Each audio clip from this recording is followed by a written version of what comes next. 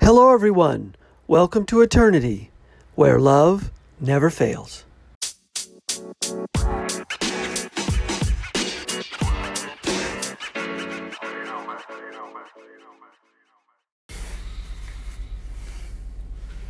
Hello, everyone. Thanks for listening. This is the Eternity Bible Study Podcast, where we walk through the Bible together every weekday, Monday through Friday. We're podcasting from here in the United States and in Zambia with a goal to share our thoughts and encourage one another as we read God's Word together, verse by verse. My co-host in Zambia, Matali, and I are both listening to Through the Bible podcast and then sharing our thoughts and encouragement with you. From America to Africa and everywhere else, God is in control. As always, our attribution goes to Through the Bible with Dr. J. Vernon McGee. So if you've ever wanted to try to read the Bible every day, we hope you can join us. We're regular people, just like you, trying to learn more about God and walk in step with His Holy Spirit.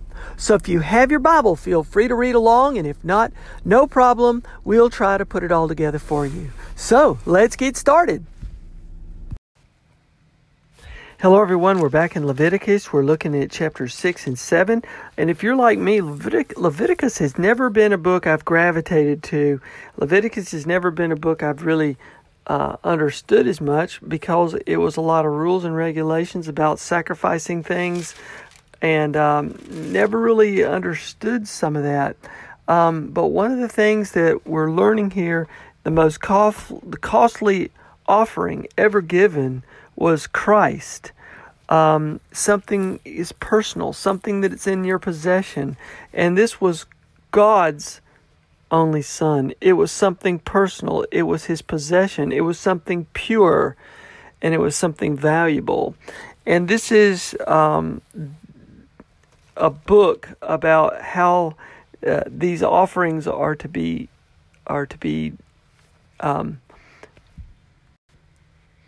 used in worship. The word Leviticus, the name, has been translated things concerning the Levites.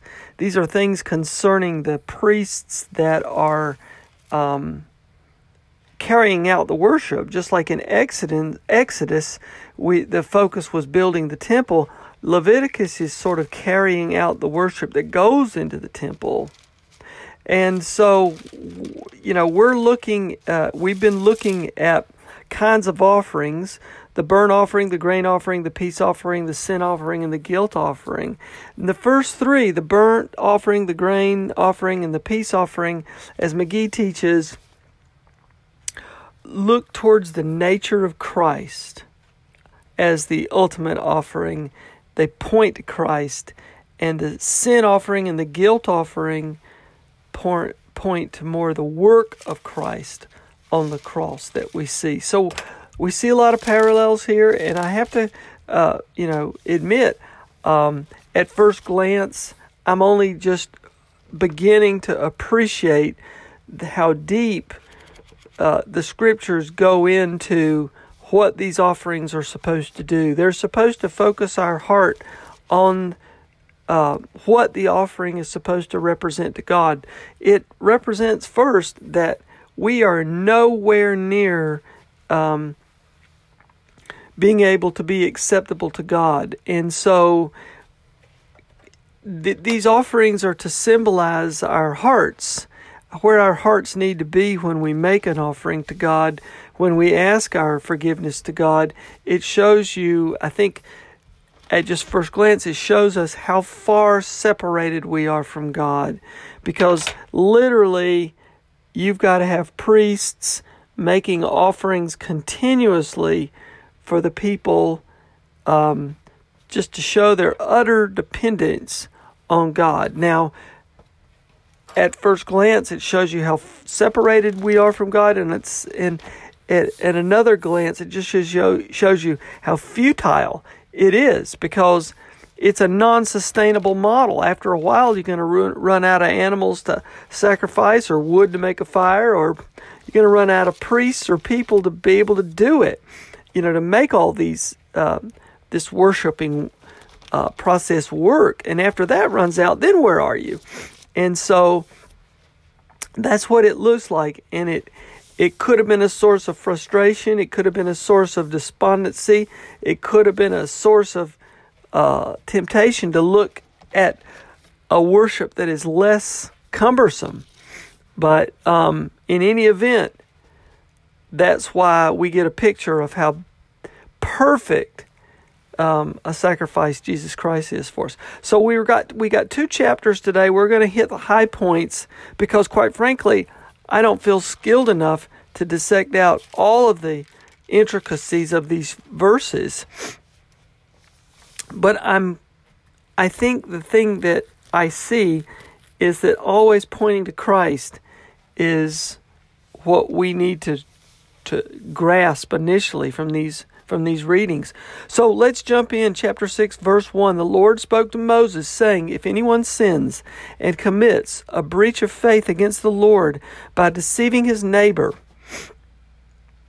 in a matter of deposit or security, or through robbery, or if he has oppressed his neighbor, or has found something lost and lied about it, swearing falsely in any of all the things that people do, and sin thereby, if he has sinned and has realized his guilt and will restore what he took by robbery, or what he got by oppression, or the deposit that was committed to him, or lost the thing he found, or anything about which he has sworn falsely, he shall restore it to full, and shall add a fifth to it, and give it to him whom it belongs on the day he realizes his guilt.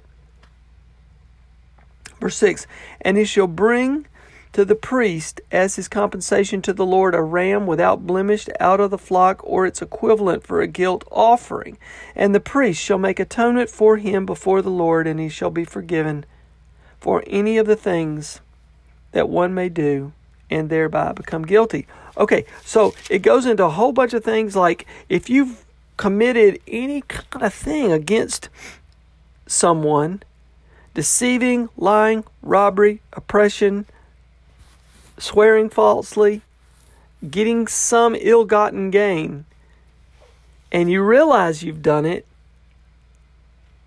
even if you didn't understand it when you did it to begin with, but then later you realized whether it was you did it on purpose or you did it by accident, you're still responsible for the sin. Knowingly or unknowingly, the sin. And this is making the point here that it's not just a sin between you and God. Yes, it is. But it's also a sin between you and your neighbor, you and your fellow man. And it's not all about you sitting in your closet praying to God, asking for forgiveness. It's making restitution with your neighbor that you wronged knowingly or unknowingly. That's the burden of sin. And so once you do that, the high priest will make atonement. And remember, Christ is our high priest. So it's a model of how we are to be forgiven. But it's sort of symbolically displayed in the sacrifice of this animal. Okay, verse 8. The Lord spoke to Moses, saying, command Aaron and his sons, this is the law of the burnt offering. The burnt offering shall be on the hearth of the altar all night until morning, and the fire of the altar shall be kept burning on it. And the priest shall put on his linen garment, and put his linen undergarment on his body, and he shall take up the ashes to which the fire has reduced the burnt offering on the altar, and put them beside the altar. And then he shall take off his garments, and then put on the other garments, and carry the ashes outside the camp to a clean place. The fire on the altar shall be kept burning on it. It shall not go out. The priest shall burn wood on it every morning, and he shall arrange the burnt offering on it, and shall burn on it the fat and the peace offerings. The fat of the peace offerings. Fire shall be kept burning on the altar continually. Shall not go out. So this burnt offering and peace offerings, these are people's petitions to the Lord. And this fire will never go out. And it's like the fire, it's like the relationship with Christ will never go out. But you're going to have someone petitioning God to make atonement. And that is Christ. And just look what has to happen all the time. It should never go out. It never goes out. So this is what these priests have to do to keep this fire burning. And the ashes of this burnt offering need to be taken outside and put out into a clean place so that the altar remains pure. It's an all-consuming fire. And any of the remnants of sinful man or of this burnt offering of the ashes are to be taken outside. So verse 14, and this is the law of the grain offering. The sons of Aaron shall offer it before the Lord in front of the altar. And we drop down a little bit of this. It shall be eaten unleavened in a holy place. In the court of the tent of meeting they shall eat it. It shall not be baked with leaven. I have given it as their portion of my food offerings. It is a thing most holy, like the sin offering and the guilt offering. Okay, so they're eating this grain offering of unleavened bread. And again, McGee has taught that the leaven has always referenced sin. So you don't want to put leaven in the bread because the leaven, a little bit of leaven causes all the bread to change, to rise. And that's just like a little bit of sin can cause all of us to change. And so they use that symbol to talk about don't put the leaven in the bread. And remember when the Israelites left Egypt, Moses took them out. They took their bread and they didn't even put leaven in it because they were leaving so quickly. So it's a symbolism back to the times of being enslaved in Egypt and being freed from their slave. Don't make time to let your bread rise. It's time to move. And so they left with unleavened bread. They ate unleavened bread, symbolizing not only that, but also no sin. But look where McGee makes the point. Look, then you drop down to verse 19. The Lord spoke to Moses, saying, "This is the offering that Aaron and his sons shall offer to the Lord on the day when he is anointed, 1/10 of the ephah of fine flour as a regular grain offering, half of it in the morning and half in the evening. It shall be made with oil on a griddle. You shall bring it well mixed in baked pieces like a grain offering and offer it for a pleasing aroma to the Lord." Okay, so this looks like it's baked with flour. It's going to be baked with maybe some leaven in it. And McGee says that is, in one picture we get the unleavened bread being sinless before Christ, and then after that we see bread with flour in it, with leaven in it, that we can approach Christ. It's like now we have a picture that we can, even in our imperfectness, we can approach Christ because of Christ's sacrifice. Christ is the unleavened bread for us.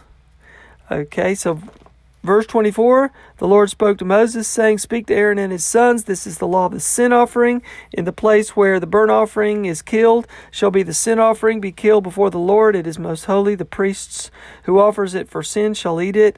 In a holy place it shall be eaten in the court of the tent of meeting. Whatever touches its flesh shall be holy. And when any of its blood is splashed on the garment, you shall wash that on which is splashed in the holy place." Okay, so again, the law of the sin offering shall be given here. And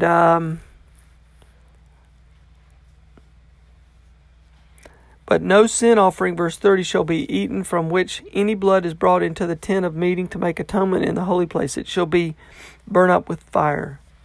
So it talks about the importance of the blood not being eaten. Talking about, it points to the blood of Christ, which is really the most holy of all, and it talks about how holy that blood is. Verse 7, this is the law of the guilt offering. It is most holy. In the place where they kill the burnt offering, they shall kill the guilt offering.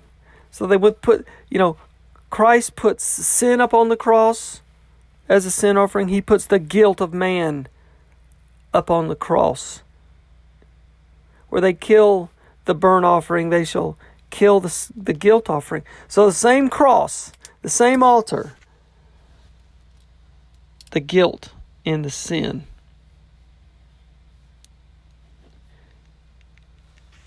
They kill the guilt offering. And its blood shall be thrown against the sides of the altar, and all its fat shall be offered.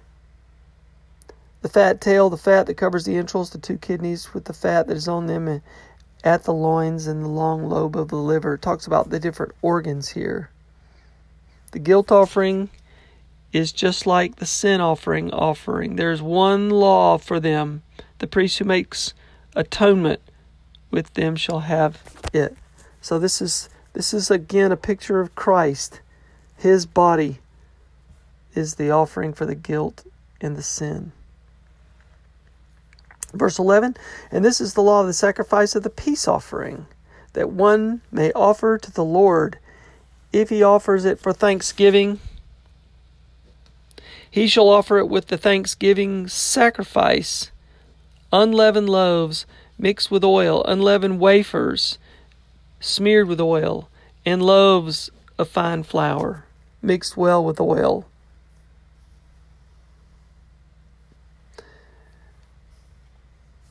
So they're showing that the sacrifice of the peace offerings, there are laws concerning that, which we don't have time to go into, but it speaks to this peace that we get through Christ.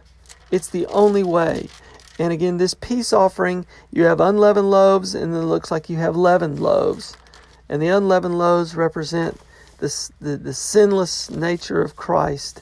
And the leaven represents that we, even in our sinful natures, can approach Christ at this altar.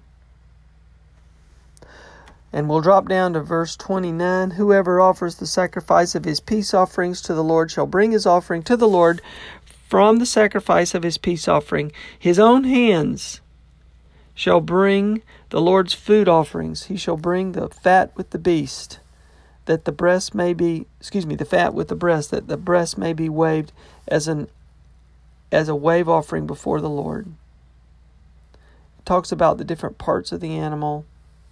So we drop down to the very end here at verse 37. This is the law of the burnt offering, of the grain offering, of the sin offering, of the guilt offering, of the ordination offering, and of the peace offering, which the Lord commanded Moses on Mount Sinai on the day that he commanded the people of Israel to bring their offerings to the Lord in the wilderness of Sinai.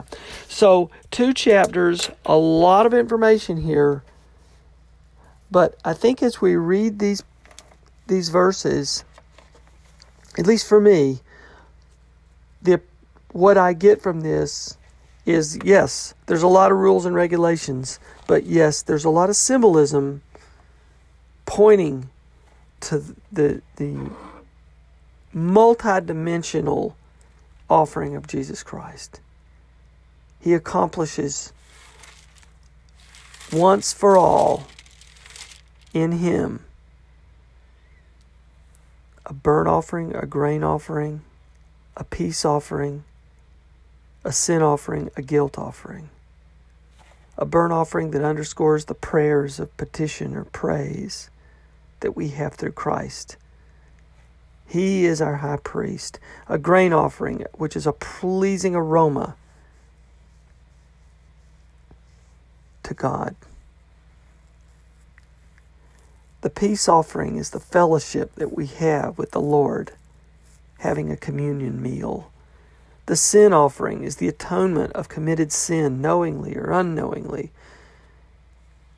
which is purification. And this guilt offering, an atonement of committed sin, and a metaphor of compensation for wrongdoing as we acknowledge our guilt. So we're going to stop here, and we'll turn the rest of the podcast over to my co-host in Zambia, Matali. Matali, I hope you're doing great. Look forward to hearing your take on this study today. And from me to all of you, as always, God bless you and keep your hearts centered on Christ.